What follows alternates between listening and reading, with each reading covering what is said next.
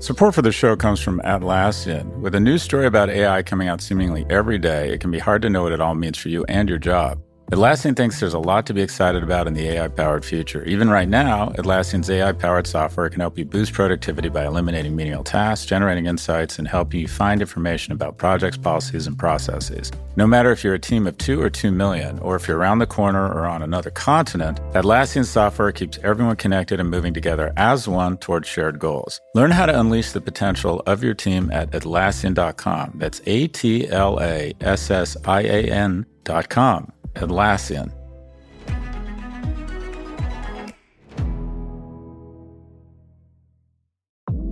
Support for Pivot comes from Pendo. Pendo improves the apps your customers and employees rely on. Whether you're building applications for customers or managing applications for employees, Pendo can help deliver better experiences for your users so they can get more value from your software. Visit pendo.io/pivot to learn more about how your team can use Pendo to start building better digital experiences. There you can also check out Pendo's lineup of free certification courses, 12 hours of in-depth training for your product management teams on topics from AI to product analytics to product-led growth. That's pendo.io/pivot to learn more.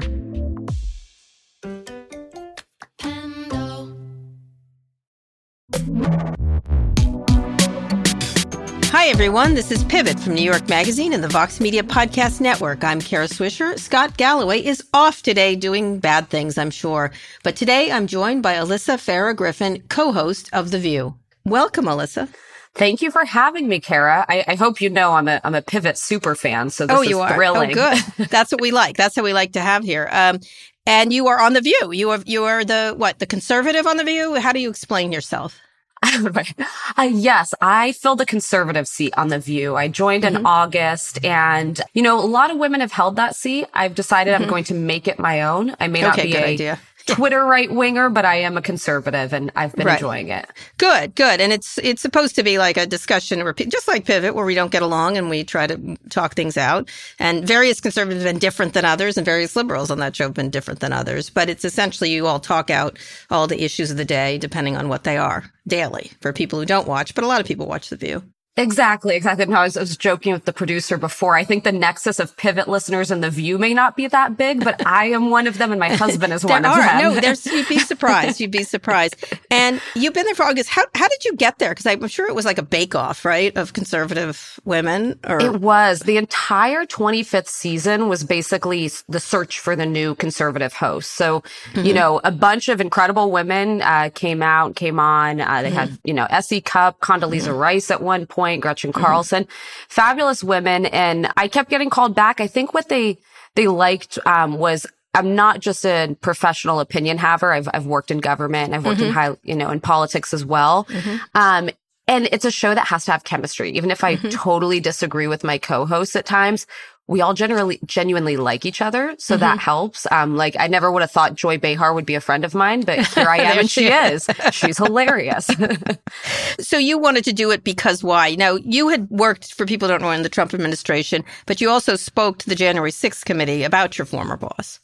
Yeah. So I worked in the Trump administration in 3 different roles. I was Pence's press secretary. I was the Department of Defense press secretary. And then I was the final White House communications director. And listen, I've been really open. I didn't vote for Donald Trump. I wasn't a fan of his, but I chose to go into service once he was president because I don't think you can give up on the American presidency for 4 years. And when I joined him in the final stretch of the administration around the time of COVID, hoping to make a marginal impact on the way we were messaging it and trying to not politicize a virus that ended up killing over 1 million Americans. And listen, what I saw in that White House was a disaster. I mean, it was worse than what we were reading in the headlines, the infighting, but fundamentally the lack of character of the former president. So after he lost, I was the first senior official to resign and acknowledge Joe Biden had won the election fairly. There was no fraud. It was not stolen. And hadn't planned to become like a vocal detractor of his. I was planning to just kind of move on with my life. Right, because you wanted to stay in conservative politics, right? Exactly. Yeah, and I mean, the safest thing to do was kind of sit back and just, let him do what he does and, pop up on Fox News and kind of ride the right-wing media train. But after January 6th, I was just horrified. I went on, NBC, CNN, and Fox News the next morning and said he should resign. He was unfit for office. It was anti-democratic. And I've joked, I'm close with Liz Cheney. I joked with her after the fact. I was like, I spoke out because it was the right thing to do, but I also assumed people were going to come with me. And she's like, yeah, Alyssa, think how I felt. I know. Well, why didn't that happen? Because there were a number of people who did spell, a lot of women, actually, which is kind of interesting. Although there weren't that many. There are men, but inside the White House, it was interesting to watch. You're still conservative. You wanted to work in conservative policy. Is that possible if you're not a Trumper right now? Like you had a long history, right? Right. I mean, I've worked for most big names in Republican politics now. Mark Meadows, right? Mark Meadows, DeSantis, Mick Mulvaney, Trump, Pence, and so on. I don't think I have a place in working in Republican politics now, but back to your original question of why I wanted to do The View. I never saw myself doing it. Daytime made no sense to me. I actually didn't even I never planned to get into TV. I kind of stumbled into it, but it's a huge platform. It's a lot of women. There are independents. I think there's a sense that the show skews left, but our data on the audience is there's a lot of undecided independents. And my biggest goal and what I care the most about going into 2024 is ensuring Donald Trump is never president again. So if I can use that platform to communicate why from my firsthand knowledge knowing him, I'm going to do that every day. And the idea of what conservative politics is now, I mean, I went to Georgetown University. There was a very active conservative group there. It's very different than what it is today. It was more, obviously huge disagreements, whether it's abortion or whatever it happens to be, government size. How do you look at the GOP? And when you said independence, what do you mean by, do you think there's going to be another party? There is one. There's no labels party, I guess, that's starting. But and the last one I saw was on Madam Secretary Tia Leone won presidency as the whatever party, like the independent party. That was great. She was a great president. But how do you look at that? What happens to people like you who have been sort of, I know a lot of people like you, George Conway, a whole bunch of different people who have don't know where to go. There are a lot of us. I think there's more than we realize, and who are just everyday Americans too, who aren't people with platforms. I'm still in the realm of I want to fight from within. I want to see the party course correct and change. Others have left. I think George has. But my sense is this. I mean, when you look at the Republican Party right now, it looks like a 1990s Pat Buchanan version of the Republican Party. Right. Yeah, it does. Protectionist, anti-globalization, anti-immigration, also leaning super heavily into the culture wars. And none of that defines who I am, what I believe in, and what my values are. And I think there are a lot of us, but we have to be willing to talk through what our values are and why they work better and why we want to be a party that frankly can win. We haven't won a popular vote in nearly 2 decades. We'll be talking about one that you haven't. The Wisconsin one was a big sign. Chicago. That was a big sign. So, and again, though, I mean, a big part of this, you can't take Donald Trump out of the equation. He's putting his finger on these elections, and we keep nominating people who are poor candidates. I mean, it was the gentleman in Wisconsin was an extremist. It was a good thing that he lost. And if I could briefly tell you why, we're going to get to it. We're going to get there. We're going to get there. Okay, save it. So let's say tell me we're going to talk about today. Donald Trump has been charged. You might have heard about it. A man from Queens was arrested. We'll talk about what comes next for him and his opponents. We'll also get to the 2024 race and make some predictions. But first, it's been another bad week for TikTok. The company has been fined almost $16 million by UK privacy regulators for failing to protect children's data. The authorities said TikTok didn't do enough to check who was using the platform, allowing over 1 million children up to 13 to use the app in 2020. That's not a surprise for people with kids. And in another sting in the land down under, the Australian government says it will remove the app from all government devices. This is a trend that's happening all over the world.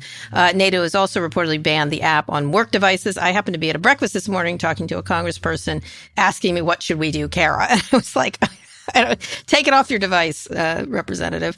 But do you use TikTok on your phone? I do not. So when I was at the Department of Defense, we banned it on devices, and that was reason enough for me, the concerns over national security implications. I believe I have an account that's managed by The View. I have huge concerns about TikTok, first and foremost, from the national security and data privacy side of things. Let's talk about that. I mean, listen, the moment to act on TikTok, by the way, was several years ago. This came up in the Trump administration. And what those of us who were proponents of banning it said is the more people you get, once this becomes the most downloaded app in the country, it's so much harder to pull it back and to create some kind of a ban. And the Restrict Act in Congress, it's a surprising moment of bipartisanship when we don't see a lot. But I have concerns that's not going to move. I've seen some right-wing detractors, actually make valid points about how expansive this is with, for the executive. It gives them a lot of— Patriot Act for— It is. There's worries about, so what could this be next? What are we going to ban next? But every American, if you cared, I think Scott might have said this, but if you cared about that damn Chinese spy balloon, getting American data, gaining intelligence on us, you've got that in your pocket if you have TikTok on your phone. So let's talk about that bipartisanship, because it's the original stuff started in the Trump administration, although I wrote about it 3 years ago, the problem of Chinese surveillance and propaganda. But it started there. Of course, they did it executionally incompetently, were just trying to do these deals that aren't legal or anything else, got stopped by judges correctly because they did it wrong, and it never went anywhere. And of course, TikTok kept growing in size, and it's turned out it's 150 million American users, which is much higher than they had originally reported, which we thought they were much bigger in terms of making more money. Were you there during that time when they were doing sort of the TikTok screaming that wasn't really effective? Yeah, this was probably the tail end of the administration. And I think the former president had concerns over any kind of an all-out ban. There was this idea of, I believe, spinning off ByteDance. That's right. Trying to have it. Yeah, the company, TikTok itself, the U.S. Yes. ByteDance is in China. Yeah, and trying to do it where, it's completely U.S.-based and that they could give you a little bit more, calm and sense of security, that it would be based in the U.S. And it never got the comprehensive support that it should have. But I will tell you, the intel community and the national security community were always on the side of, aside from not having on government devices, we shouldn't even be using it in the continental United States. And what was the excuse? Was the national security issues, correct? Yes, it was all from the national security perspective. And now we know, I mean, I'm not a parent yet, but I mean, I have huge concerns also from the mental health side of things. But that's all of them. That's not fair. That's going to be any app. Yeah. It just happens to be. Yeah. But national security issues are interesting because that's what they talked about in Congress. And a lot of us watch that, except they don't have proof. They need to show that it's a national security. Now, the Defense Department can just ban it, correct? You can just say, we're not putting it on government devices. And that's been super popular. All the governments are doing that. And many school systems are doing that. And they certainly can. But the idea of banning something overall is incredibly difficult unless you had rock solid proof that there was something going on. And I think there's an obligation for the government to tell that story to the American public. And full disclosure, I intellectually am for a ban. I don't know what that actually looks like. I see the rationale for it, but when you have that many users on it, you have an entire industry built around TikTok. I hate the term creator, but you have they're doing ads. Have you seen their ads? They're on DC-TV, which was really interesting. Well, they have a very strong lobbying effort. I get reached out to by the TikTok lobbyists constantly. Oh, really? Trying to drum up support of, What do they say to you? Hey, girl. Hey, girl. And actually, their big push right now is this argument that this is like the Patriot Act. It's going to become more far-reaching. Rand Paul has made this case as well. So they're trying to reach the right with that argument. I'd be curious how they're approaching the left, although Patriot Act and surveillance issues, I think, are where the right and left can sometimes meet. Yeah, a lot of it is also small business. I've seen so many ads, TikTok. I make soap. I never thought I'd make soap, but here I am making soap and selling it on TikTok. They're being very persuasive. So you've been reached out. That's interesting.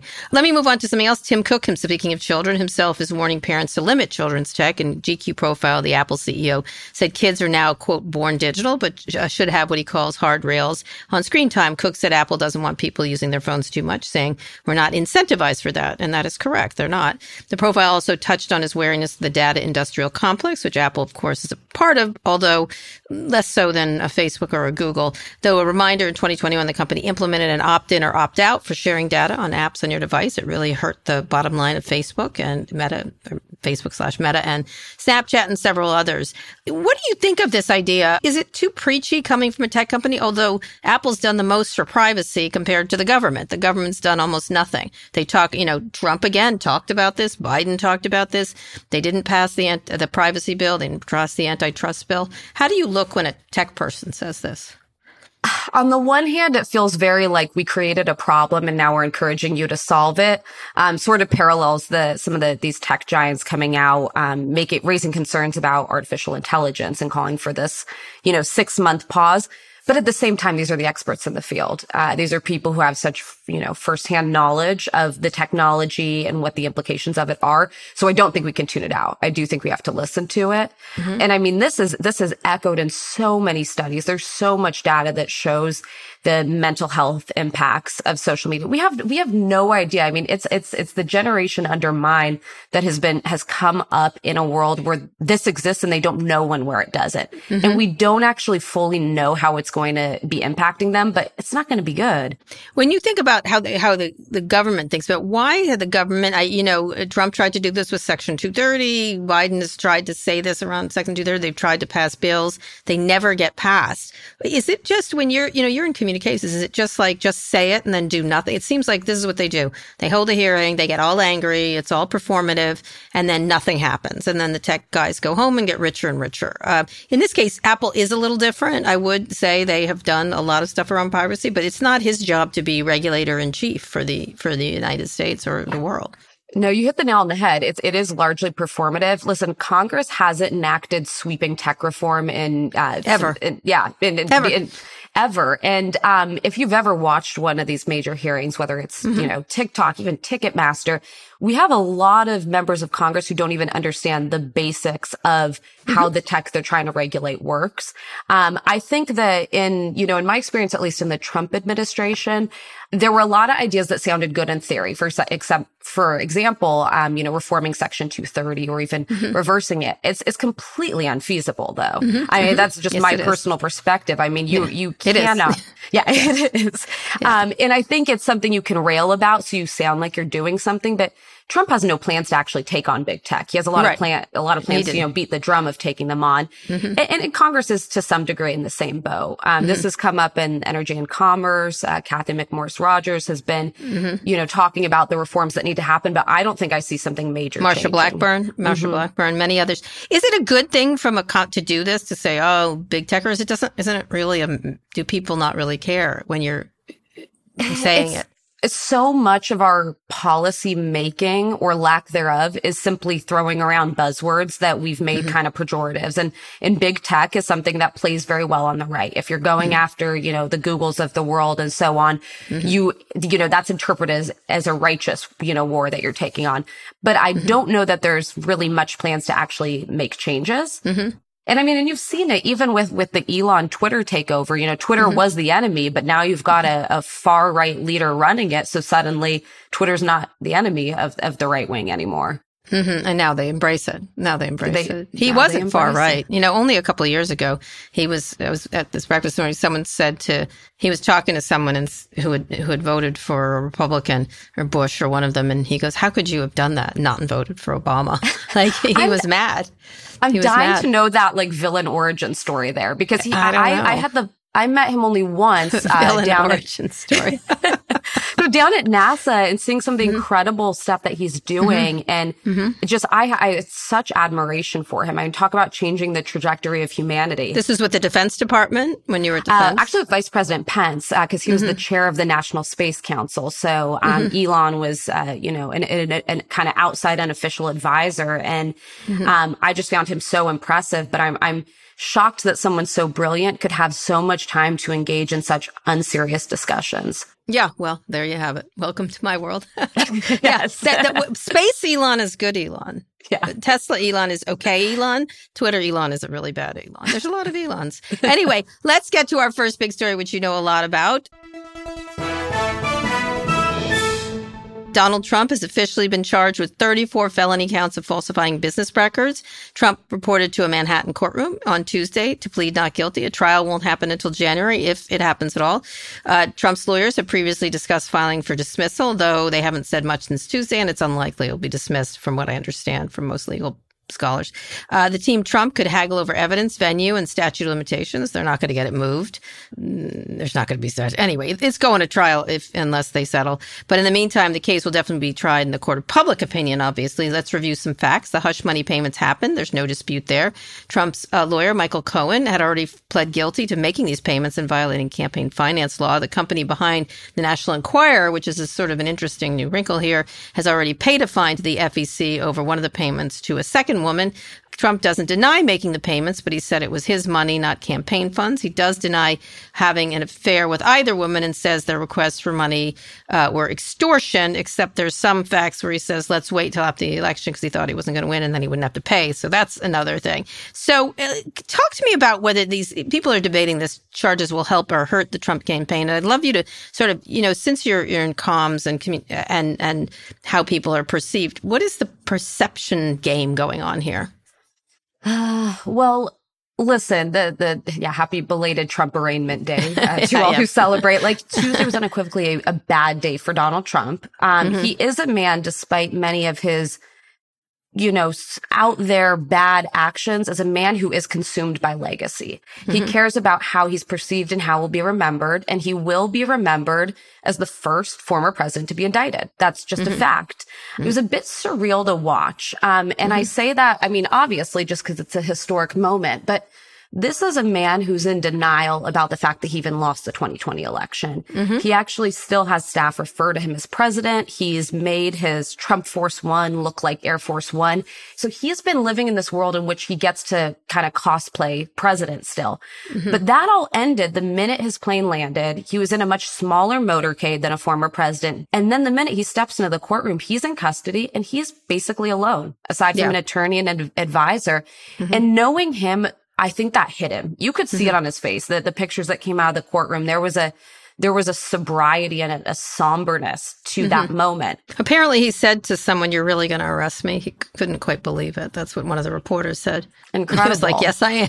I don't know what to say. I am. Yes, I am. But I do think that the campaign allegedly raised $10 million over the past week. And every prominent Republican, elected Republican, I should say, came out and essentially defended the former president, said, these are trumped up charges. It's a minor offense as far as it's a witch hunt. And the one that stood out to me was Mitt Romney, who's a Trump detractor, has said he's unfit for office. But even he said it felt political. So, my sense is this is going to be a boon to him in the polls. I think significantly so. And I think Ron DeSantis, who's been kind of nipping at his heels in the polls and is kind of having a moment, he had to come out and say, he wouldn't extradite him and this was wrong and is in a position where he's having to defend Trump.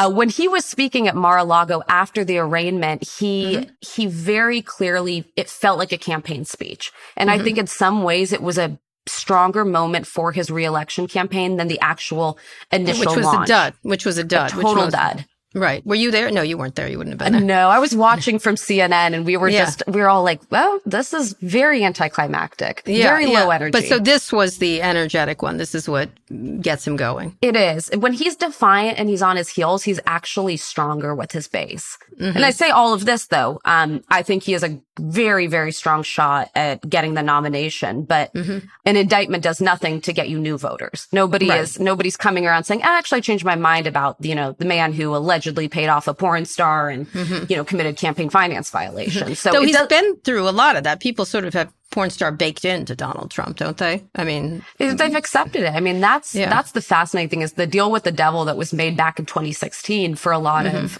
Republican voters. You accepted it then. You decided, these things are probably true. I'm okay with it. I'm going to take that bargain. So then it's hard to, I guess, for many of these people to feign outrage now. So now a majority of Americans support the indictment after a search of Mar-a-Lago. Trump-backed candidates didn't fare so well in the midterms. Outside the courthouse, Marjorie Taylor Greene and George Santos tried to speak at a sparsely attended rally, driven out. So it's kind of a mixed bag. There's also things behind this indictment. Georgia, the possible federal one, There's a case in New York, the rape case, essentially. So does this build up, or do people keep calling it political when it may not be? So my fear, I've been a bit concerned with this indictment coming down first. It's my perspective as a non-attorney, more as a communications person who thinks about the court of public opinion, that it is the weakest of the cases. And I say that because it is 7 years old. Cy Vance chose not to take it up. And although he says he would have had Barr. Anyway, it's complicated. That's fair. I mean, listen. He couldn't take it up. He couldn't take it up. And then, even this next hearing being scheduled for December 4th, so 8 months from now, I think that there's a lot of folks who are going to hear that and they're going to be like, this doesn't seem like, justice should move swiftly. It's not. This is going to drag on into, the middle of a primary season. I was February 5th. And then if that's a hearing, the trial could be, mid-late next year. So I think most people don't think this is going to be Trump's, undoing. But what is coming could be. I've sat down with the Department of Justice in the January 6th investigation. They're pulling a lot of important threads there, and it seems like they're moving quickly. The Mar-a-Lago investigation, the documents, I mean, this is incredibly important. These are national security secrets. Had I walked out of the Pentagon or the White House with any one document marked, TSSCI, I'd be in federal prison right now. And then I think Fulton County is very interesting. This is the, the infamous, I need just 11,000 votes. So there's more coming for him. I do worry about indictment fatigue with the American public, but he knows this is the beginning, not the end of. And so when you say indictment fatigue, although it could be like, oh, it's this guy got indicted again. Like to me, the weak one coming first is actually stronger because then the next ones get bad. Like then they become more and more. Or you could say maybe they're just out to get him, right? That's the tack they're taking. Yeah, my fear is the latter. If I had my hyper-partisan Republican hat on, I would say, why are they waiting until right before the primary season to have the next hearing? He wants that too. He wants it. He could have asked for it to be expedited, but he didn't. Could have. And listen, Trump is actually one of his talents is the ability to spin very negative things in his favor. And I think his campaign's going to be on overdrive to frame this as political and as a witch hunt. And they're going to use this to try to undermine the other, in my opinion, much more serious investigations. I see. So if you were working for him, I'm going to put you on the spot. What would you put your Trump hat back on? What would you do to defend him? What would be the messaging you would use? You go after the DA, of course, let me be very clear, not in the horrific way that he has, which is highlighting his family and his daughter. That is just outright intimidation. But you talk about the fact, New York City, we do have growing crime here.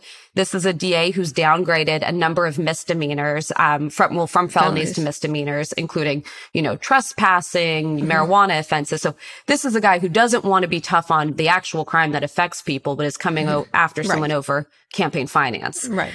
That's a New York argument. That's a New York. I mean, listen, nationally, he's going to pull the witch hunt. It's a liberal DA. They've been trying to come after me since 2016. Soros.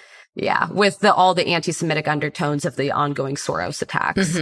And that's effective or just what they're going to do? Would you advise that? Or is there some other novel thing you would say? It's hard because I'm so emotionally invested in him being held accountable. I think he does need to try to frame it as partisan. I think that's the only thing that breaks through with people the general average American who actually believes in the legal system. I don't like when it's, he's had something, Truth Social now, something about defunding the Department of Justice. That stuff doesn't play. Most Americans generally trust cops, legal, law enforcement. And so I think you try to knock away at the credentials of the district attorney. All right. On the other side, what's the way to fight it? Criminal. You fucking criminal. I know. The most simple thing is, Michael Cohen did time for this. If Michael Cohen's going to get locked up for it, then Donald Trump is. No one is above the law.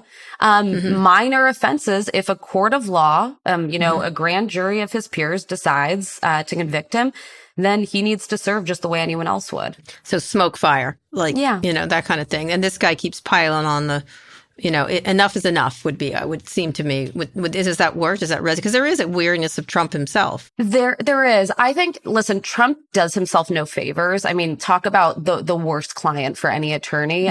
Or PR person. Or PR person. But right. Part of why the arraignment dragged on for so long, the actual proceeding in the courtroom, was because the judge took a moment to, kind of encourage him to not be engaging in rhetoric that could amount to, incite violence and other things. And then he went on to attack Alvin Bragg and his family, as well as the judge. So I think he's going to make plenty of missteps that reveal his character and his rage that I think will influence people's opinion quite a bit. Opinion, but not necessarily an actual case. Now, if he is convicted, should he be banned? Speaking of banning TikTok, should he be banned from office? Now, legally, he'll still be allowed to serve, but should he be? So I think if it's a federal crime, yes. I think if you're convicted of a federal crime, especially these two, both the Mar-a-Lago documents investigation and January 6th. So January 6th, if they're able to make the case, which I think is there, that he incited a violent mob to attack the Capitol and try to halt the democratic process, that should preclude someone from ever holding office again, hands down. And then on the Mar-a-Lago case, I mean, part of this is trying to try him under the Espionage Act. Mishandling of classified secrets is not a small offense in any sense of the word. He has no way of being able to claim that those documents couldn't have gotten in the wrong hands. Just the chain of custody alone, them being moved, there was a lock on the door, there wasn't. You've been there. You've been to Mar-a-Lago. Yeah. Do you like it? It is the tackiest country club I've ever stepped foot in. It's got to be your thing. It's listen, it's pretty, but it's a weird place. Yeah. It's right on there on the intercoastal. It's very pretty. Where it is very pretty. It's very beautiful, but a lot of Palm Beach is like that. You're like, really, people, what are you doing down here? But they like it. I shouldn't judge. I am judging really hard. I know. I feel bad. That's okay. You can. That's okay. It's all right. So one of the things that you mentioned is he brought a lot of people along with him. So why is the conservative having such a hard breaking up with him? He doesn't win elections.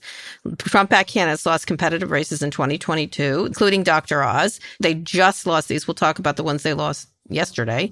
Trump-endorsed candidates didn't fare well in 2018. His candidates lost 2 special elections in Georgia. Of course, he lost 2020. He has the legal problems. He's got, the civil suit, net worth, 2 lawsuits, as I said, by E. Jean Carroll, accusing him of rape and defamation. Why? What? I know. We just can't quit him. I know. No, it's a fear factor. So on a more individual level, he has the ability to destroy any Republican politician's career if he decides to turn on them. He does have that hold on the base. But then more broadly for the party, the fear is that if it's not him, he'll burn the whole thing to the ground. The problem with Donald Trump, and I think my friend George Conway would agree with this, is he's going to burn it down anyway, whether he intends to or not. And to rip off the Band-Aid is the only way to deal with him. The folks who want to have one foot in Trump world and, kind of appeal to him, think that they're going to keep his base on board, but then keep one foot in the world of people like me. It doesn't work. It didn't work for, my friend and old boss, Mike Pence. I see Nikki Haley, who there's a lot I really like about her. It's not working. You've got to, I would rather go down in a blaze of glory, polling at 2%, saying the right thing and calling him out than, just help glide him to the presidency again. So people said there isn't anyone to do that. No one, there's a real opening to do that, but nobody capable of doing it. I think probably the most capable person, but I don't know that I think he's going to get in, would be Governor Chris Sununu of New Hampshire. Mostly because he's not brash, but he can throw a punch. He has his own record to run on. And unlike many of the candidates we assume are going to get in and the announced ones, he never worked for Trump. So he's got his own thing to run on. He's, a popular governor in a purple state, but he seems to be chomping at the bit to go after both DeSantis and Trump. He's got some ideologically different views than DeSantis, like I do. I just don't know that he gets in because he's also a young, highly popular governor. He could coast and wait till another cycle to run. Right. But trust me, I'm waiting for someone to be the hero. Right. But nobody is. All right. We'll take a quick break. When we come back, we'll talk about how Trump's rivals could use this moment and more about the media fallout. Fox Creative. This is advertiser content from Atlassian. one of our customers who produces pizza at a very large scale all across the world. Believe it or not, they use AI to review the quality of the pizzas that are created. That goes through a workflow that scans the images of the pizzas and makes sure they visually look like what they should. So it's pretty cool. That's Sharif Mansour, Atlassian's head of AI. Sharif thinks there's a lot for companies to be excited about on the AI-generated horizon, spanning everything from making pizza to producing podcasts like the one you're listening to now. There'll be far more jobs created on the other side of this revolution. Instead of a world of less, Sharif envisions an AI-powered world of more. In everyone's day job, they're moving from doing the thing to often being an architect of the thing. It unleashes the potential of every human. And I think we can go from a world where few people have access to a high level of intelligence to a lot more people having access to this information. AI is really giving everyone on the planet more resources to do great things. And I'm very optimistic about that opportunity that lies ahead. Transform teamwork with the power of AI-human collaboration. Start using Atlassian Intelligence for your Atlassian products like Jira and Confluence now. Learn more at Atlassian.com. That's ATLASSIAN.com.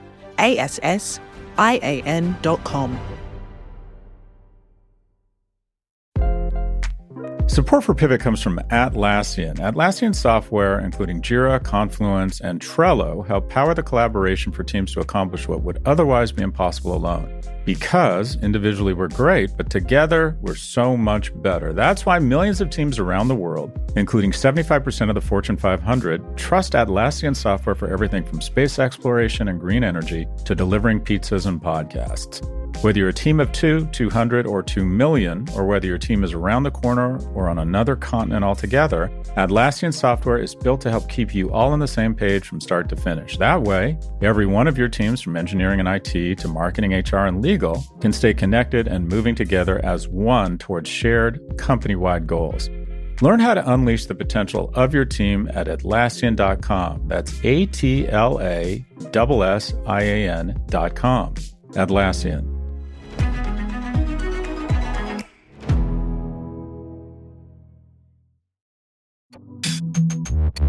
Alyssa, we're back with more on the fallout from Donald Trump's arrest. Let's talk about the media coverage. Trump thrives on it, good or bad. We saw Tuesday networks gave this wall-to-wall treatment. It was ridiculous at one point. Like now, the car, the doors, there's going to be doors. They could open in this door and this door. They made a joke of it on late night television. Talk about the media coverage without making him into the legend. How do you cover a narcissist without feeding his ego? Because literally it was back. I felt like I was back in 2016 again. It really did. It actually, I mean, honestly, parts of it remind me of OJ. Like we have the aerial shots of the motorcade and the plane landing. It's a tough balance and I don't always know the answer because there's such a vital public interest there. Like I found myself, I mean, I was sitting on set for most of it at CNN on a panel just watching and I couldn't take my eyes off of what's going to happen next. The unpredictability of Trump is excellent TV, but Rachel Maddow went on a really interesting rant where she essentially said, you know, she's not going to cover Trump's full speech. There's no news value in it. It's the same airing of grievances. And I think there has to be a balance of that. This is a conversation we constantly have at CNN. And because he's good for ratings, right? Well, he's good for ratings. People want to know, they want to see, but how do you not just boost his public persona the way that many in the media did in 2016? And I don't know where that fine line exists. But of course, you guys had wall-to-wall coverage, right? You were on. CNN cut out of the speech, which I definitely think was the right call. And simply because he's impossible to fact check. We aired a fact check afterward, that wasn't even able to get to all of the untruths that he shared. But it was a historic day. So I do tend to think that you've got to show it, but contextualize it. And I really just shout out to some of the legal analysts at CNN, Ellie Honig, somebody who was able to offer insight of what this meant, why it mattered throughout. The contextualizing and the fact checking is key. And except it's then about him. But I want to play a clip from Fox News, actually. I won't set this up too much, so let's listen. So the government has a very, very strong case. What is the crime here is the use of funds which were told under oath to the federal government that they were legitimate campaign funds in order to pay off someone, his mistress, to remain silent. And he conspired with others, the people who contributed the money. So he's facing 2 5-year charges. The evidence of guilt on both is overwhelming. It is an incredible fall from grace for John Edwards, and he sounds familiar, right? So that's Judge Andrew Napolitano. This is 2011 discussing the indictment of John Edwards, which people are comparing it to. Now, of course, they were against John Edwards. The Republicans were. It didn't really work in general. He managed to prove that he was doing it to protect his wife who was dying.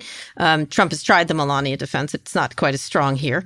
When you look at stuff like this is the equalization. Is that PR thing to do? Is equalization then brings down the argument of the other side, presumably? I think so. I saw a lot of folks invoking the John Edwards example, and he did ultimately get off. His political career was over, though. So his political career was over, and this is somebody who also never had that, the staying power that Donald Trump does, and being a former president. My concern there, though, is everything with him defies norms. This goes further, And I just keep saying this is the least relatable crime, like paying off a porn star hush money to try to, hide from both your wife, but the American public. And I do think it's one of those areas where your mind's made up about it, though. You either have decided you're not with Trump or you've decided this is a witch hunt. And I'm not sure I see this changing a whole lot of hearts and minds. Can I ask you, Kara, though, what do you think about the media coverage? I think it's been terrible. I think it's been terrible. I have to say, it's the same old. And they're just following the cars and the doors. I was sort of like, you're kidding me. We're watching his motorcade? Right? Why? Him getting there? It was strange. And then it creates, because they want to create a sense. I know what they're doing. They're creating a sense of tension, and here it comes. It's like a Law and Order episode. But it's not a Law and Order episode, And so it just was, he coming out the door? Some of the coverage was, this is what's happening. And that's absolutely news. It's a historic event. It is, because he's the first president to be criminally indicted. And so that was important. But all the rest around it and the endless chit-chattery was really, I think, untoward. I think it's just plays right into, I don't know if it'll get him elected, but it plays into this weird relationship that the United States has with this man. And I think that's what it really is. It's not just Republicans, it's everybody they can't quit him. And so that was, the media can't quit him. And of course, there is financial benefit from it. There just is. Of course. There just is. They said it out loud a couple of years ago, but now they don't say it out loud. No, it's undoubtedly a factor in, the 10 million that he's raised. I mean, he got close to that and earned media coverage in the past couple of days. Sure, 100%. And so, whatever. It's just, we're not talking about other things. And speaking of other things, how should presidential hopefuls, say you worked for them, manage this moment? On the Republican side, declared Nikki Haley and Asa Hutchinson. How would you handle it? You don't beat Trump by not taking him on directly. Hands down. Listen, if you can see the Grateful Dead, you're not going to go see a Grateful Dead cover band. So the kind of running is mini Trumps, as I would say Ron DeSantis is. People are going to want the original if that's what they're looking for. Right. So you need to identify the voters who aren't looking for that and offer them something different. I briefly got excited about Nikki Haley. I liked her as governor. I really liked her as UN ambassador, but it's like she's running a traditional Republican campaign and ignoring the fact that the front runner is Donald J. Trump, a man who defies every norm and takes up all the oxygen in the room. DeSantis is trying to outstunt him, even though he's an undeclared, candidate. And, Asa's, it's interesting. I applaud him for at least being willing to say Trump is unfit for office and he wouldn't support him. That's going where few elected Republicans, or former in his case, will go. I have a hard time seeing how he could ever get significant steam. I'm holding out for, some kind of a dream scenario where someone gets in and says, I want to go toe to toe with him on a debate stage. But at this point, it almost feels like people are running to be as VP than running against him. Yes, that's true. So you have DeSantis is the cover band, presumably. Mike Pence, Mike Pompeo, who may or may not run now, apparently. And the thing there I worked for Pence, I think highly of him. I'll always be grateful for his heroism on January 6th. But he and Pompeo were in the same boat, and to a lesser degree, Nikki Haley, where it's hard to run against someone who you served under and where a lot of the things you want to tower from their administration. I do give quick props to Mike Pompeo, though. I'm really disturbed by some of this anti-Ukraine sentiment that's ginning up on the right. We shouldn't be supporting them. It actually goes further, but I'm not even going to echo the pro-Putin propaganda. And he made a point to go to Ukraine and to express his unwavering support. So it's a good juxtaposition, but it's not direct enough and it's not going to break So through. it's not true. Okay, what about Joe Biden? What should he do? What should Joe Biden do? Just nothing? Say, get a load of this guy. I think he won by saying, get a load of this guy a lot, right? Well, okay, I'm going to say what he should do, which isn't going to happen. Okay. My apologies to my friends in the Joe Biden White House, if he decided not to run for re-election, he would go down in history as one of the most consequential presidents in the 21st century.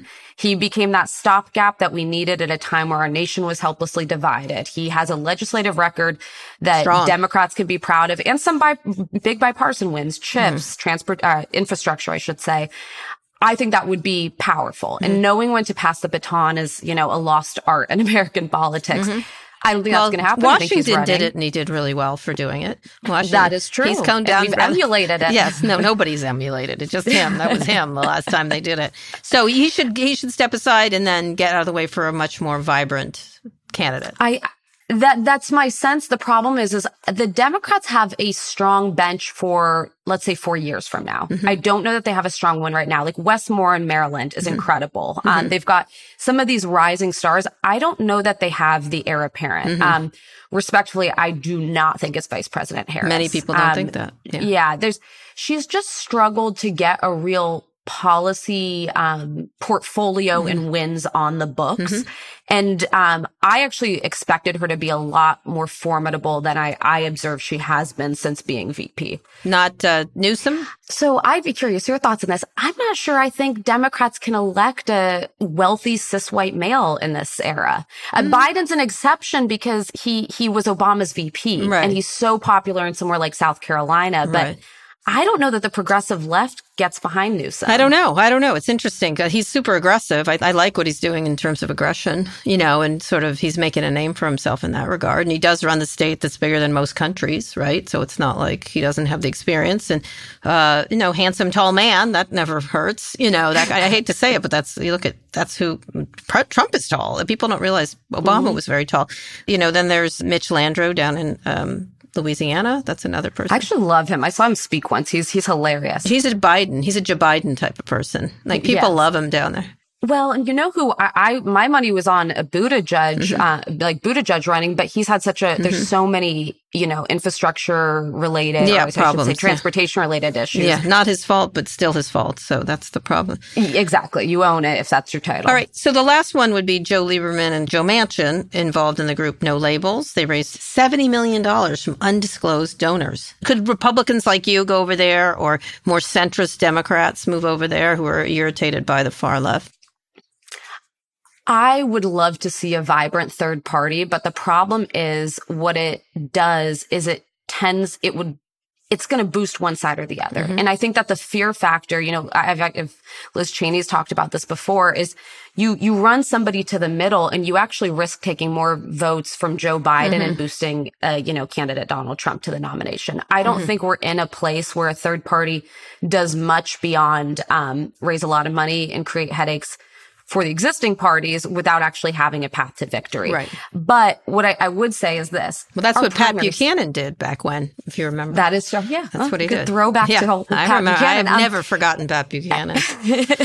Well, but I do think our primary system is doing such a disservice to the country in both parties. You especially on the right. I mean, we nominate the least electable person in a general election. But someone like a Manchin, in a general, I bet could get 60% of the country. I could vote for Joe Manchin. There's things I disagree with him on, but I could vote for him. You'd have a ton of Republicans who'd be willing to vote, especially if it's him against a Trump. But he'd never get through a Democratic primary. Yeah. It'd have to be a third party run. So I'm going to push you one more time. If it's Joe Biden, what would you do if you were him? Okay. He's not going to resign. Say he decides he's fit as a fiddle. What would be his message?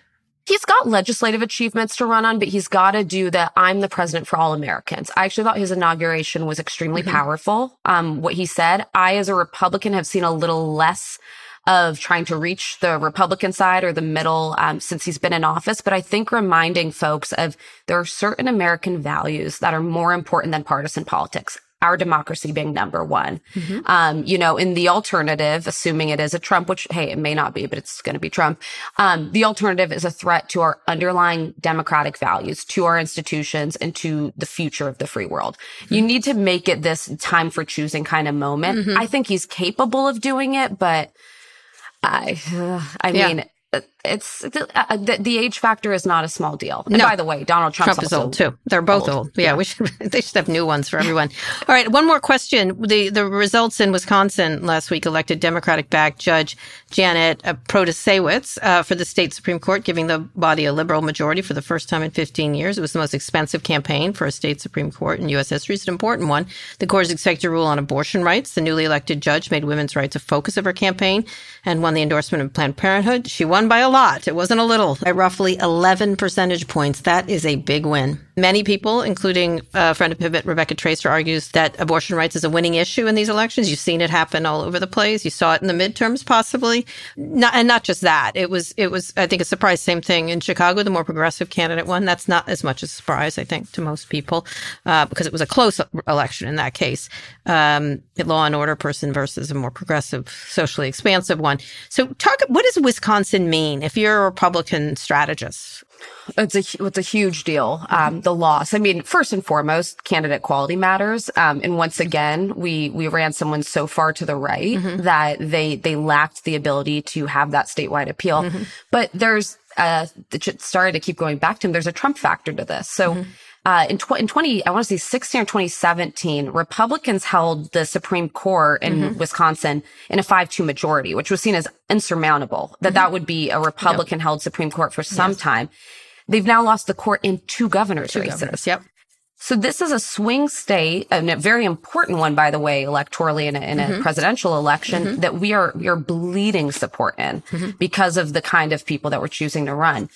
But there's also something more important about this race. So my apologies if you don't follow like far right leaders, but Ollie Alexander, this guy who was one of the January 6th organizers, and he's under investigation for his role there. He posted something, I believe, on Parler that basically said the quiet part out loud after this, the results came in. He said, "We lost the Wisconsin Supreme Court. I do not see a path to 270 in 2024. So what he means by that is the reason that MAGA people, Trump people want these Supreme Courts is they're getting ready to challenge the results of another election. And they want favorable courts that are going to weigh in their favor and say, yep, we're giving this to Donald Trump. It's a big win for Democrats, unquestionably. And so they will be able to push abortion rights back to the front. But it's a winning issue. It seems to be a winning issue because they've taken it too far. Look at DeSantis in Florida, 6 weeks. I didn't know I was pregnant until 7, 8, 9 weeks. Like, I don't remember, but it wasn't 6 weeks for sure. I think the midterms showed us that Republicans taking too extreme of an approach on abortion rights is a unequivocal loser. And I don't think we've properly measured the sentiment about around it. I'd be curious actually as a Republican to get some real data on how Republicans feel on this issue post-Dobbs. Because I think in the Roe v. Wade era, it was easy to, I'm Episcopalian, so it's easy to be culturally pro-life. I'm against abortion. That's kind of what we were taught. But you said it knowing that it was a legal right that women were able to have, and that wasn't a discussion. If they so choose. It wasn't something that you were actually actively seeing being taken away in different states. Now that that's changed, I mean, I'm constantly hearing from Republican girlfriends who are saying, I'm concerned about this. I think where the states I think where we should be is much closer to Europe. We actually had much more liberal abortion laws under Roe than a lot of European countries do. But it's unequivocally going to be one of the most defining issues. Which they didn't think it would be in the election. Actually, Trump said that. That's one thing Trump said is, what are you doing? He was right on it. He was. And he probably understood it, given he probably knows a little bit about it. Allegedly. But I think he did understand that this is one of the biggest issues, and it has a staying power that is not going away at any time soon.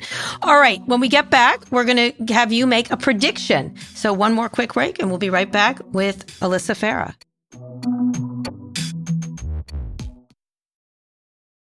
Support for this podcast comes from Constant Contact. If you're a business owner, you already know that it's really, really hard to cut through the noise of everyday life. If you want to connect with your customers, you need to break through the noise. You need Constant Contact. Constant Contact is a marketing platform that makes it easy to reach new audiences, grow your customer list, and connect over email, text, social media, and more. Whether you're a marketing guru or just learning the ropes, Constant Contact offers writing assistance tools and automation features that make it simple to say the right thing at the right time. So get going and start growing your business today with a free trial at ConstantContact.com. Just go to ConstantContact.com right now. Constant Contact, helping the small stand tall. ConstantContact.com.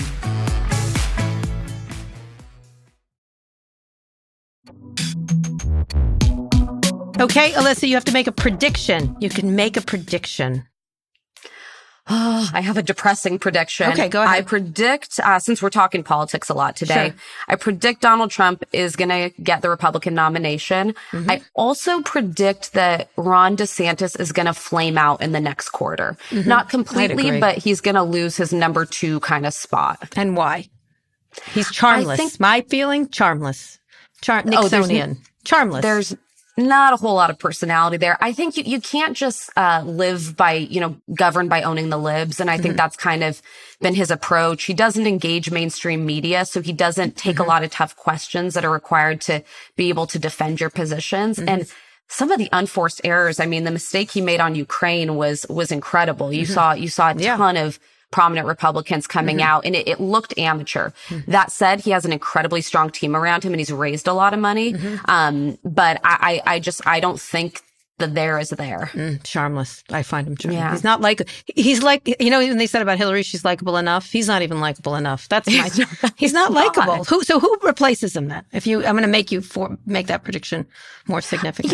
You know what? I think, wait for Pence to get in. I think Pence is going to have a moment. I think he does retail politics very well. So when he starts hitting Iowa, South Carolina, which he's really going to prioritize, he likes to shake hands and kiss babies. He knows how to talk to grassroots Republican-based voters because he's actually a true conservative, unlike someone like a Donald Trump. I think he'll have a moment. I don't think it's enough to pull it off, but I see him going up in the polls once he's in. Anybody else stick out? Chris Christie? No. You know what? Hey, props to Chris Christie because he does want to take on Trump, but I think that moment would have been several years ago. Yeah. So anybody else? Nobody else. So that's it. I'd like to say, listen, if Governor Sununu gets in, I think that could be a moment. And, Tim Scott's testing the waters. I don't know. I really think the only person I see breaking through in a significant way would be Pence.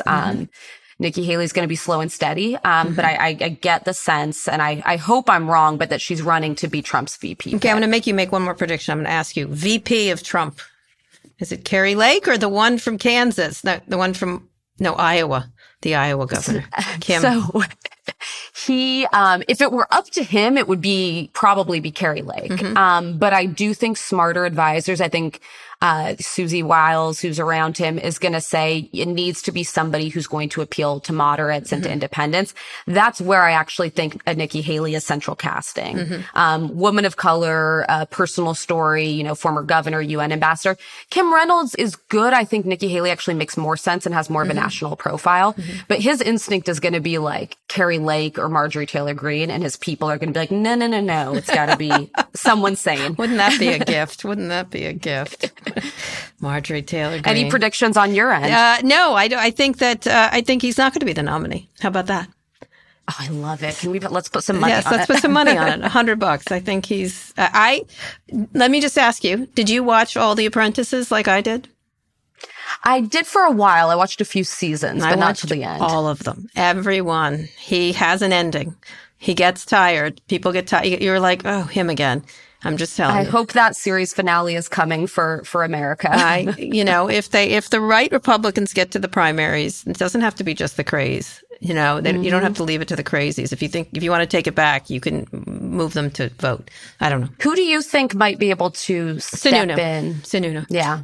Oh, good. I love to hear that. Sununu. Okay. I was just in New Hampshire for a couple of weeks finishing my book, and I have to say they love him there. They love him. He's fantastic. I love him. Yeah. He seems reasonable enough. He seems, and he's interesting, actually, as opposed to, I know you like Mitt Romney, but Mitt Romney's also not interesting. Yeah. You know. Well, and Sununu would be our first Lebanese president. And as a Lebanese American, I love it. Okay, on that note, that's the show. Also, Pivot is nominated for a Webby Award, and you need to vote for us. We'll put a link in the show notes. Anyway, thank you, Alyssa Farah Griffin, and we'll be sure to find you on The View. Well, thank you so much for having me. Today's show was produced by Lara Naiman, Evan Engel, and Taylor Griffin. Ernie Endradat engineered this episode. Make sure you're subscribed to the show wherever you listen to podcasts. Thanks for listening to Pivot from New York Magazine and Vox Media. We'll be back next week for another breakdown of all things tech and business.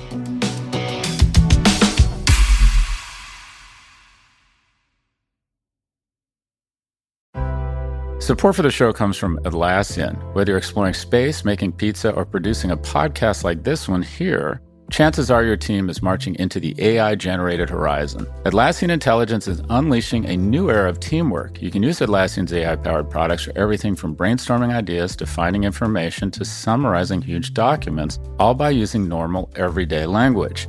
Atlassian AI-powered software like Jira and Confluence help teams accomplish what would otherwise be impossible alone. Because individually we're great, but together we're so much better. Learn how you can transform teamwork with the power of AI at Atlassian.com. That's Atlassian.com. Atlassian.